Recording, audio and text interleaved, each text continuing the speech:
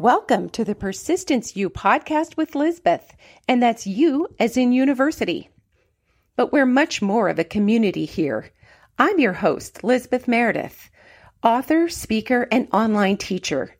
Each week, I'll be delivering stories from amazing survivors and strivers, all threaded together with a dose of persistence. So glad you're listening. Welcome, persisters and brothers. This week, I am very honored to have a special guest, Toby, who is going to pronounce his last name, but I'm going to say Passman, but it could be Passman. And Toby is pretty darn impressive because at only 24 years of age, he is a neurophysiology researcher and founder of an applied neuroscience company utilizing neurotech and transcranial stimulation to drastically improve people's mental health and help them reach optimal cognitive performance. Toby has a master's degree of psychology, and what impresses me so much is he has a vision for his future and how to help other people, especially in issues of mental health. If there is something different that can help people, I am all about it. So Toby, thank you so much for being here on Persistence U, and welcome. Can you tell me a little bit about how in the world that you got started on this trajectory? And at such a young age, how did you just have the vision for your future and how to help other people? Of course. Yeah. And thank you so much for having me, Lisbeth. I'm really excited to be on the show today. As far as me getting started in this sort of realm, I was always kind of, as a kid, I was always a very curious kid. I started reading a lot of pop psychology and neuroscience books in high school. I was always thinking about my own thinking about my behavior, why other people behave the way they do. So it was always a curiosity. I dealt with a lot of social anxiety growing up, kind of in high school and throughout college, and realized that, as I'm also starting to study the brain and mind and learn more about just the biological basis of how the brain works on a chemical and electrical level, and start learning about all the different mechanisms of anxiety and, how it's not who I am. It's simply what's being generated by my brain because it, doesn't feel safe in certain situations. So I started playing around with some of these neurotechnologies, such as neurofeedback. But the one that really I saw really great improvements from was neurostimulation. And okay. I basically found that there was a specific area of my brain, the left frontal lobe, which was producing kind of excessive amounts of a slower brainwave frequency. In other words, it was kind of it wasn't functioning at optimal performance. It was the signals weren't kind of getting sent as well as they should in that specific area. And what I found in my research is that correlated really well with verbal fluency.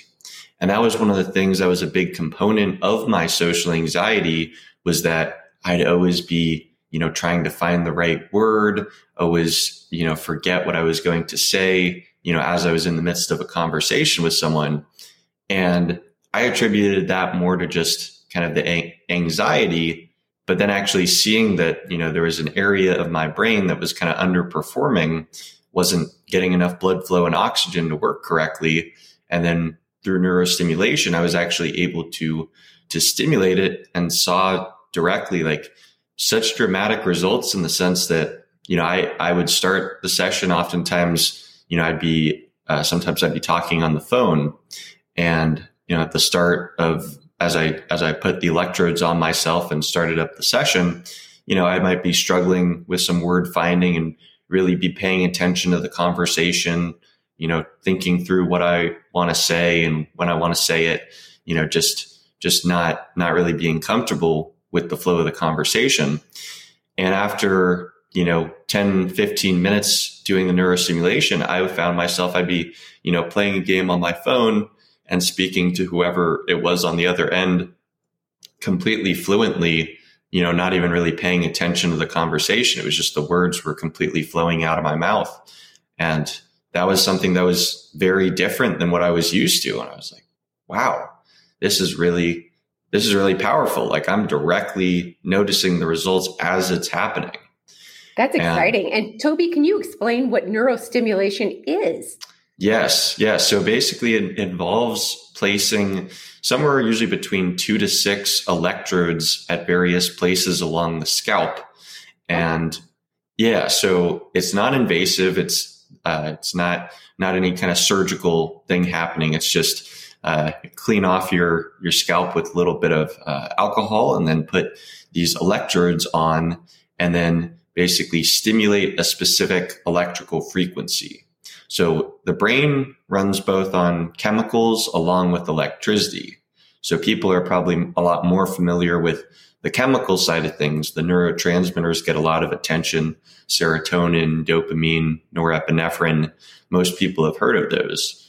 But what's a bit more neglected is the talk about the electrical side of things. So the brain communicates, the neurons in the brain communicate with themselves through electricity, and that's measured in what are called brain waves.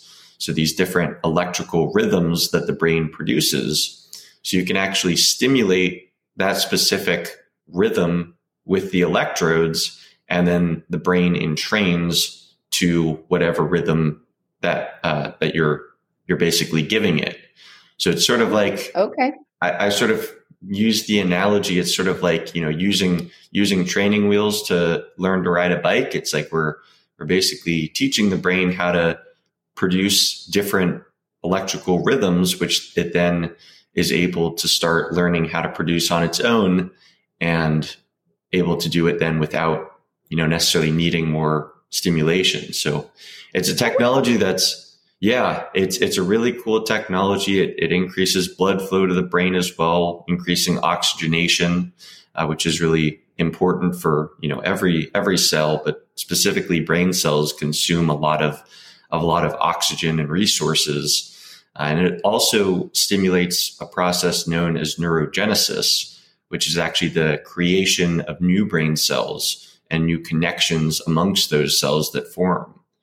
So, Toby, does it hurt? I mean, I can imagine listeners thinking, this sounds so big. Does it hurt? Yes.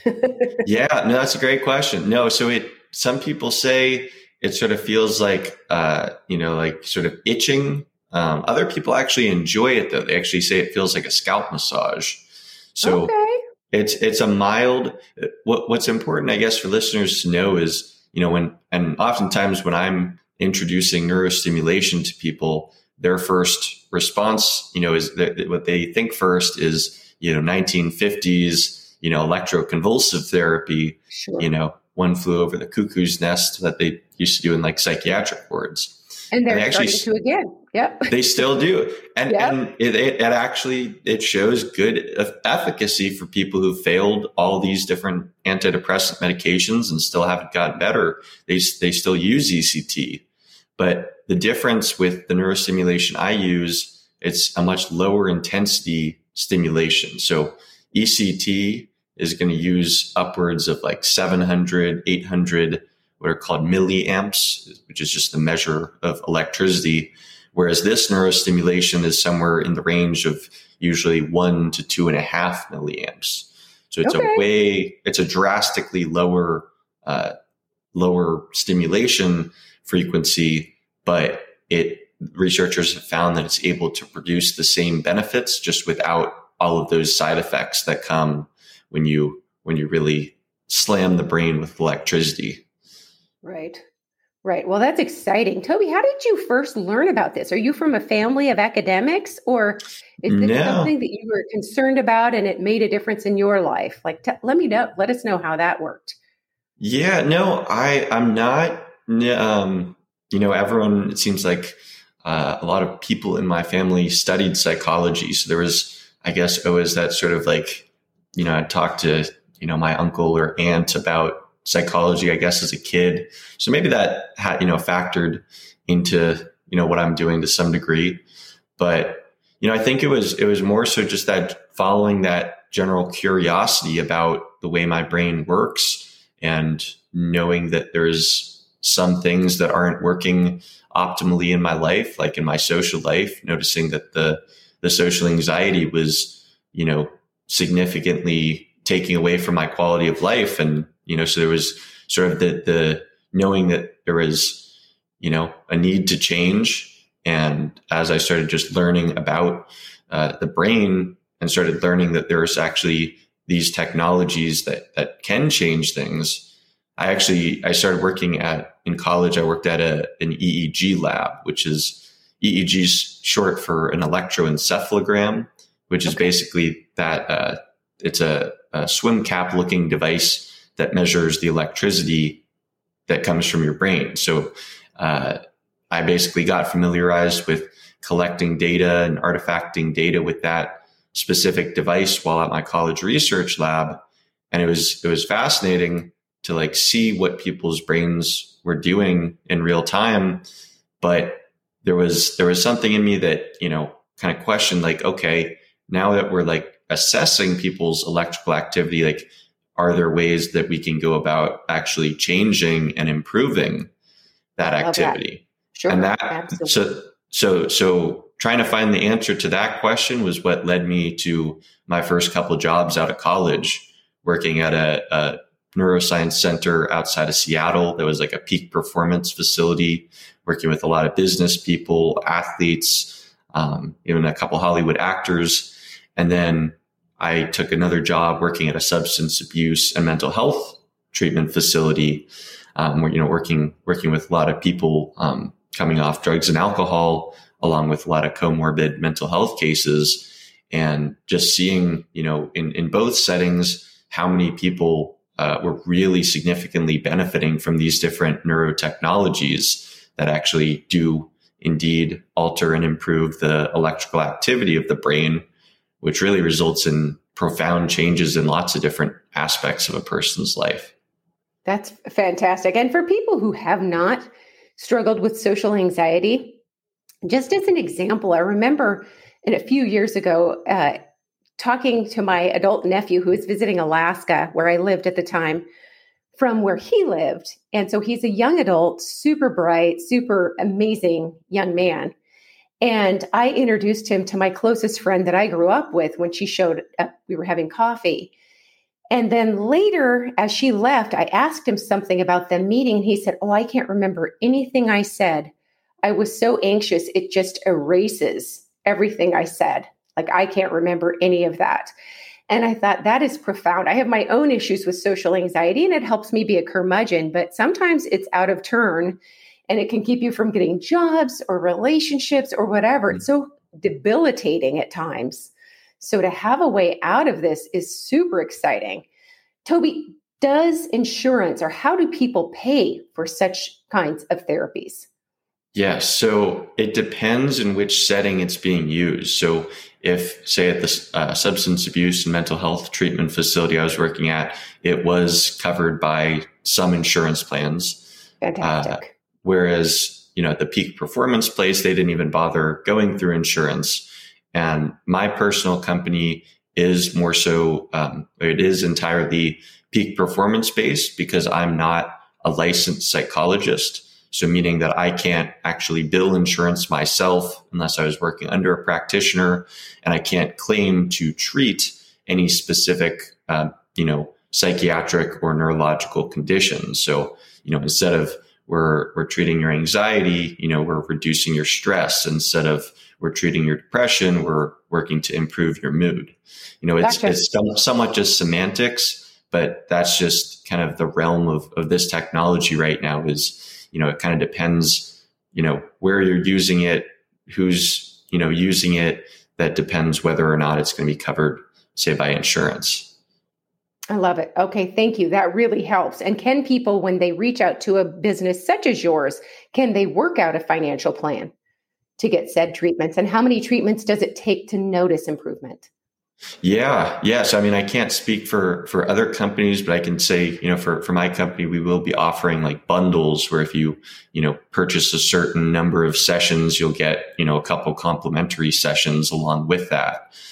And as far as the number of treatments, so that's what I love about neurostimulation compared to, some of the other neurotechnologies that still work really well, but they can take a bit longer. So with neurofeedback, another actually more common form of, say, neuromodulation compared to neurostimulation, a lot of practitioners will say, 20, sometimes 30, 40, even like up to 60 sessions, that people need to use it to see real profound changes. And that requires a lot of time and money, a lot of resources to be invested in that. Whereas neurostimulation packs more of a punch in a much shorter period of time. Good. So based on looking at like the brain maps, which is like the EEG, those assessments were assessing the electrical activity of the brain. That's what we always start with. And then we'll do a round of neurostimulation, kind of working on those specific frequencies and areas of the brain that weren't performing optimally, kind of based on brain map. We'll do anywhere between usually 5 to 10 neurostimulation sessions and then do a follow-up recording and usually see really significant changes that the brain's made in already that short period of time. So oftentimes people will report even that same night, the first time that they ever try it, they'll say they got the best night of sleep that they've gotten in a while, or their anxiety's really reduced. Those are a couple of the most common things I hear from people just, right away. That's exciting. That's really exciting. And I am all about trying, within reason, of course, what's healthy, but what can work outside of trying to medicate everything or trying to wait super long for the anti-anxiety piece to kick in, opening our minds to something different. So, that's really an exciting result. And so what has it done for your life? How does it impact you now when you have anxiety? Let's say you do have social anxiety once in a while. Mm-hmm. Yeah. So I still use various forms of technology, I guess, to stimulate my brain. And yeah, definitely, it's an ongoing process. The way I see it is, sort of akin to how people, continue following a workout regimen, and continue going to the gym. You can do the same thing with sort of these neuromodulation technologies, if you have access, and thankfully, since I work with them, that I do. And, looking back before I started using some of these technologies, I very much was, pretty debilitated by my social anxiety, and it just consumed, just too much of my thoughts, and it just was not productive. I look back and just was not nearly as satisfied with, my relationships, friendships, just a lot of aspects of my life that weren't really working well. And yeah, from early on when I started using the technology, I noticed, pretty soon that I was able to finally get in these sort of really relaxed states that, are kind of hard to access when you're that type A, sort of go, overthinker sort of person that I am. So I use a lot of the neurostimulation and other technologies to really work on kind of calming my nervous system, and really helping kind of slow my thoughts down a bit. And I still notice great improvements and continued, improvements. The more sessions, the more, results that you tend to see. That's exciting. That's really exciting. And can this be done long distance? Let's say through, Zoom. What kind of adaptations have you had to make since the pandemic happened? Yeah. So I personally need to do in-person services. Okay. There are a couple practitioners I know of that are starting to do like what's called virtual neurofeedback. Neurofeedback, I'll just say, is a technology I briefly alluded to, but it's basically where we have one of those EEG caps on your head measuring the electrical activity of the brain. And then you're basically playing a sort of video game with your mind, in the sense that you be watching a screen or listening to audio, and as your brain produced the desired electrical rhythms that we were training it to produce, you would see the screen get larger or the audio tones get louder. And then when your brain sort of deviated from that healthy activity, the screen would get smaller, the tones would get quieter. So hence interesting. The feedback telling your brain, here's when you're doing a good job. Here's when you need to change a bit and go back to what you were doing to, get the screen larger, get the audio tones louder. So yeah, that's a technology that is probably most available for people. And that's something that some practitioners are starting to do virtually. If people rent or lease the equipment, oftentimes it's pretty expensive, but some people are able to like lease the equipment out, and then they might have a neurofeedback unit at their home. And then a practitioner could be in a different place and basically just run the session from their computer. If they kind of tap into the other person's computer and have access, and they can be monitoring the training. So that is one form of neuromodulation that can be done virtually. And I'm sure, as this world continues to develop and, the technologies continue to get easier and easier to use, I'm sure we'll see a lot more virtual neuromodulation work being done.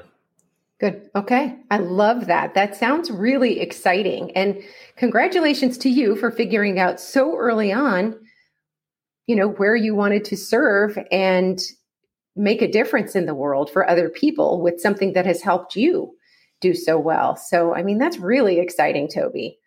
So where can people go ahead? Oh, sorry to interrupt. I was just going to say, I think since seeing that it helped me so much, it was definitely at that point, I was really curious, like, wow, maybe I can really do something with this.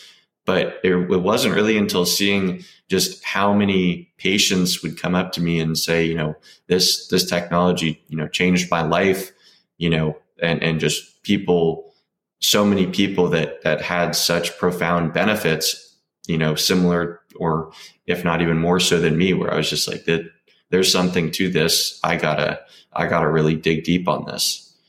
That's exciting. It really is. What a wonderful way to spend your days when you're working, knowing that you're doing something that makes a positive difference. Where can people connect with you and your work, Toby? Sure. So people can visit www.roscoeswetsuitneuro.com. That's the website where people can find all the information about the company, read about the various different technologies that we employ.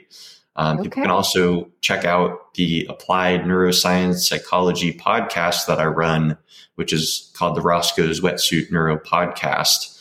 And you can find that on Apple Podcasts, Spotify.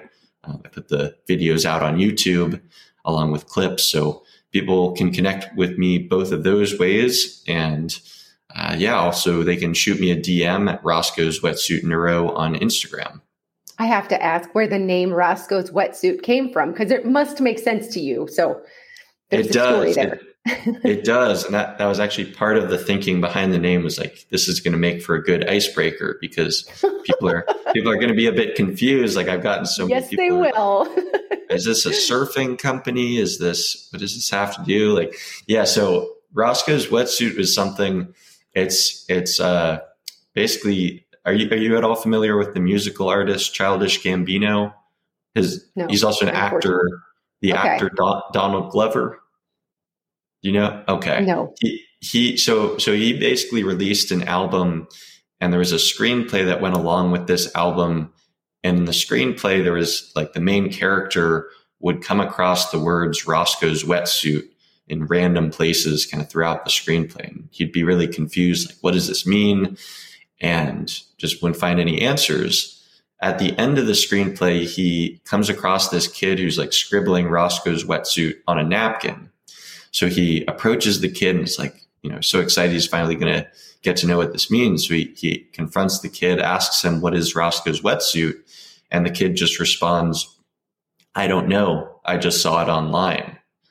So Roscoe's Wetsuit doesn't actually mean anything, but at the same time, metaphorically, it means a lot, in the sense that the way I took it was, sort of like critique of just our current, sort of social media, online culture of just sort of following trends or whatever's cool without necessarily thinking too much for ourselves. And my goal for the podcast and my business is to do something different and to try to help people be able to think clearer so they can think for themselves and make a difference in the world. So I thought it was just kind of a cool sort of a bit of an ironic title too, in the sense where it's sort of making a bit of a mockery of, that sort of just following the trends or whatever and hoping to do something different with my business. But I don't know. That is it was a good catchy. Story. Yeah. I just chose to go with it. Yeah, of course. I thank you so much for being here this week. And I'll have a link to your site on show notes. Hopefully I have the headshot that I need and we will post this in the future. But I love the work that you're doing and the intent behind it as well. I think it's going to help a lot of people. So thank you so much, Toby. Thank you so much for having me, Elizabeth. It was great talking with you. Thank you so much for listening today. If you've enjoyed the show, please follow. And if you've really, really enjoyed it, tell a friend and go ahead and give us a review. I'll see you next week. Proud member of the Podnuga Network.